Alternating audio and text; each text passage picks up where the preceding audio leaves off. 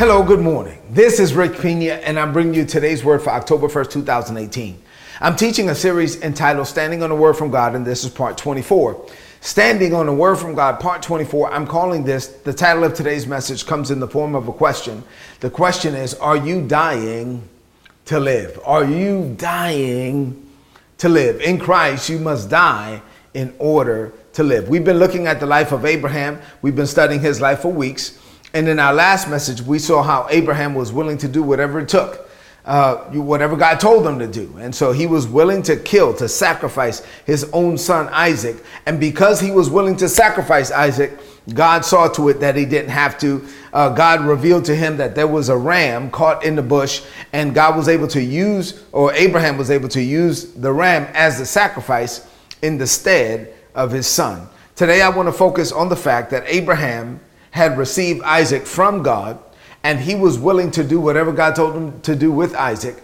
And my point is that when it comes to the things of God, you don't really have something until you're willing to give it away, until you're willing to yield it to the Father, until you're willing to give it right back to God. And when you give it right back to God and God gives it back to you, at that point, you really have it because you were willing to give it away. And we're going to see some scripture on that today. So this is a Monday morning. We're going to set the tone for the whole week. What does this mean to you today, this Monday morning? I actually have 9 things. So I'm going to try to go through these 9 quick nuggets that I want to share with you on this morning that I believe are going to be a blessing to you. So open up your heart now to receive what God is saying. You ready?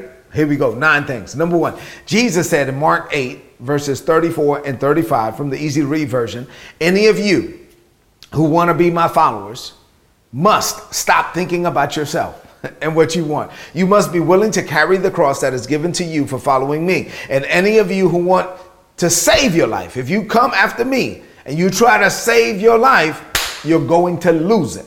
But if you give up your life for me and the gospel, then you will save it. Jesus made it clear that your life, my life, is not my own. Your life is not your own. Why? Because we were bought with a price.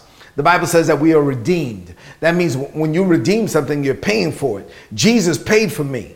Jesus paid for you. He redeemed us, and he paid a tremendous price. What price? His own blood. Jesus paid for us with his own life. So now that Jesus paid for me with his own blood, and I've been redeemed with the blood of Jesus, I'm covered by the blood, I'm filled with God's Spirit, I'm called according to God's purpose. I'm supposed to live the rest of my life. Once I know that I'm in Christ and Christ is in me, and that I've been redeemed, that I was paid for with the life of Christ, the blood of Jesus, I'm supposed to live the rest of my days doing whatever he tells me to do. I'm supposed to live the rest of my days living for him, knowing that I must give up whatever life I have in order to find the life that God gave me from the foundations of the world. And Jesus said, if you follow me and you try to hold on to your old life, you try to hold on, you try to hold back, you're not trying to die. But see, listen, Jesus was saying there is a cross associated with following me. You must die to self. You must die in order to live. And if you don't die, you will never experience true life. In Christ, you have to die so that you can live. Number 2, Jesus did not sugarcoat the requirement. I know that people today want to be nice and, want to make church nice. And let's make sure that we don't offend anybody. Listen, no, Jesus was like, if you want to follow me, you got to die. If you don't die, you can't have the life that I plan for you to have if you're holding on to your own life. If you don't die, you can't live. Jesus did not sugarcoat the requirement. God has never required any less than all of us. Either he is Lord of all or he is not Lord at all. Jesus wants us to submit unto him in all of our ways, point blank, period. We can't sugarcoat it. We can't water it down. Jesus requires all of us. There is nothing in our lives that we should ever have that is off limits to God. If we have something that's off limits to God, then we really don't have it. And we won't have it until we give it up. Number 3, Jesus taught that in him, you don't really have life until you die. You must be willing to die to live. You must be willing to decrease so that God will cause you to increase. You must be willing to give yourself over to God fully so that he can live through you. Jesus said, it's the Father living in us. He will give us the words and he will perform the work. But that's not going to happen if you and I are in the way. So we must be willing to die, to decrease so that God can live in us and with us and through us. right? Number 4, Jesus gave up everything to fulfill his divine assignment. This is the mindset we're supposed to live with. For Jesus, there was nothing off limits. So there should be nothing off limits for us. There should be nothing in our lives that we are not willing to give up in order to become the man or the woman that God has called us to be. Nothing. There should be nothing. You should have nothing in your life that you are not willing to give up for God. Number 5, if Jesus was willing to leave heaven and strip himself of his divinity in order to live as a man in the earth, then surely you should be willing to give up whatever God tells you to give up. Jesus left heaven for us. For you and for me. So yes, if he was willing to give up heaven and come down to the earth and live as a man for 33 and a half years, and then even as a man give up his life, then we should be willing to give up whatever God tells us to give up. But here's the key. When you're willing to give it up, then God says, now I can trust you with it. And he gives it right back to us. Number 6, the mindset of Jesus was that he put nothing above the Father. He put nothing above his divine assignment. And that's the same mindset you and I are supposed to live with. That's the mindset that God required of Abraham. And that's the mindset that God required of his own son, Jesus. And that's the mindset that God requires of us. There should be nothing in our lives that we put above him. There should be nothing that is off limits to him. Number 7, the more selfless you are, the more God can flow through you. And the greater impact you can have in this world, because at that point it's not you. You're not the one having the impact. You're not the one with the words. You're not the one with the work. It's the Father living in you. He's flowing through you for all the world to see. You can have great impact. You can leave a mark in this world that will not ever be erased, but you can't do it. It's the Father living in you. He can do it, but you have to yield over to him. Paul made it plain. Number 8. He said in Romans 14, verses 7 and 8, he says, listen, we don't live or die just for ourselves. If we live, we're living for the Lord. If we die, we're dying for the Lord. So living or dying, we belong to the Lord. Why? Because Jesus paid it all for us. Jesus bought us with his own blood. That's about as plain as you can make it. Your life is not your own. Look at me for a minute as I prepare to close. Your life is not your own. Jesus paid for you. So whatever the Father tells you to do, we're supposed to do it. Number 9, Abraham was living with Isaac. But Isaac was not the full promise. The full promise was that all the families of the earth were supposed to be blessed through Abraham and his descendants. So when he was looking at Isaac, he knew that his entire blessing, he was living with an expectation and manifestation of the full promise, and the whole promise was locked up inside of Isaac. And he knew. So the Father wanted to know, listen, if you ever get to the point where Isaac stops breathing, will you stop believing?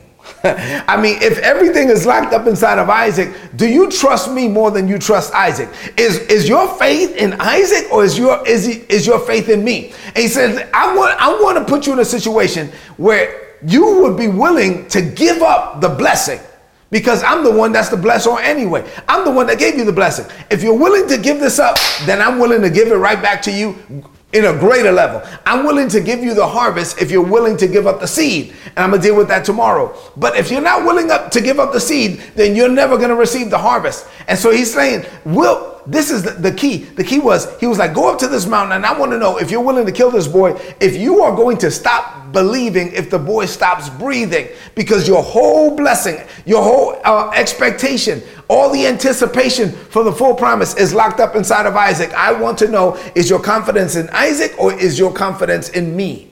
And sometimes God will put us in that situation, and our confidence has to be in God. Abraham said, listen, even before he went up there, he told the servants, you guys stay right here. Me and the boy, we're going up the mountain, and me and the boy, we're coming back down the mountain. I don't know how this thing is going to happen, but my confidence is not in the boy. My confidence is in the God who gave me the boy. And as a believer, that's how we're supposed to live. Our confidence cannot be in the blessing. Our confidence has to be in the blessor. And so we have to continue to look unto him. We have to keep our eyes fixed and focused on him. We have to do whatever he tells us to do, however he tells us to do it. And whenever we have something in our lives where we're putting way too much weight or way way too much confidence in the thing or in the blessing instead of the blessor, then God will test us concerning that thing. He will test the condition of our heart concerning it, and he will want to know, are you willing to give it up? Are you willing to give up the thing that you've been coveting for so long? Are you willing to give up the thing that you waited so long to get? Because I'm the one who gave it to you. And if you're willing to give it up, then I'll be willing to give it right back to you. But I want to know, do you have anything in your heart that is off limits to me? When it comes to the things of God, you have to be willing to yield to God in every area, in every facet, in every aspect of your life. And if you're willing to die, then God says, now you can live. You must be willing to die to truly live in him. So my question is, are you dying to live? Let's close this message out on this Monday morning with a declaration of faith. I want you to lift up your voice now and say this over your life. Say, Father, this is a season of expectation for me. I live with an expectation of the full manifestation of your promise in my life. I live in anticipation of what you plan. I do so with an understanding that my life is not my own. I was bought with a price. That price was the blood of Jesus, your son, my Savior. So the life that I now live, I live for you. I place no thing and no one above you, Father. I die to self. I yield to you. I die to live. And because I'm dead to self, I get to live the life that you destined me to live from the foundations of the world. I declare this by faith in Jesus' name. Amen. This is today's word. Apply it and prosper. If you're not getting these messages, then please go to todaysword.org. There's a subscribe button and subscribe. Get the messages that are going to be a blessing to you. This is a word that was designed to just set the tone for the whole week. As you head into this day, you look up, look unto God. If there's anything in your life right now that while I was speaking, really preaching, that God was dealing with your heart concerning, make sure that you don't have an issue with that thing. Give it over to God. You should have nothing in your life that is off limits to the Father. And as you lose it, as you give it, as you yield to it, then God will give it back to you. And then you will truly have it. Because at that point, you know that it's not an issue between you and God. Your heart is right, and God can trust you with it. Now, before you leave this screen, please share this message with someone that you know. Share this on your social media, and you head into this day, head into this week, walk in the blessing. God bless you.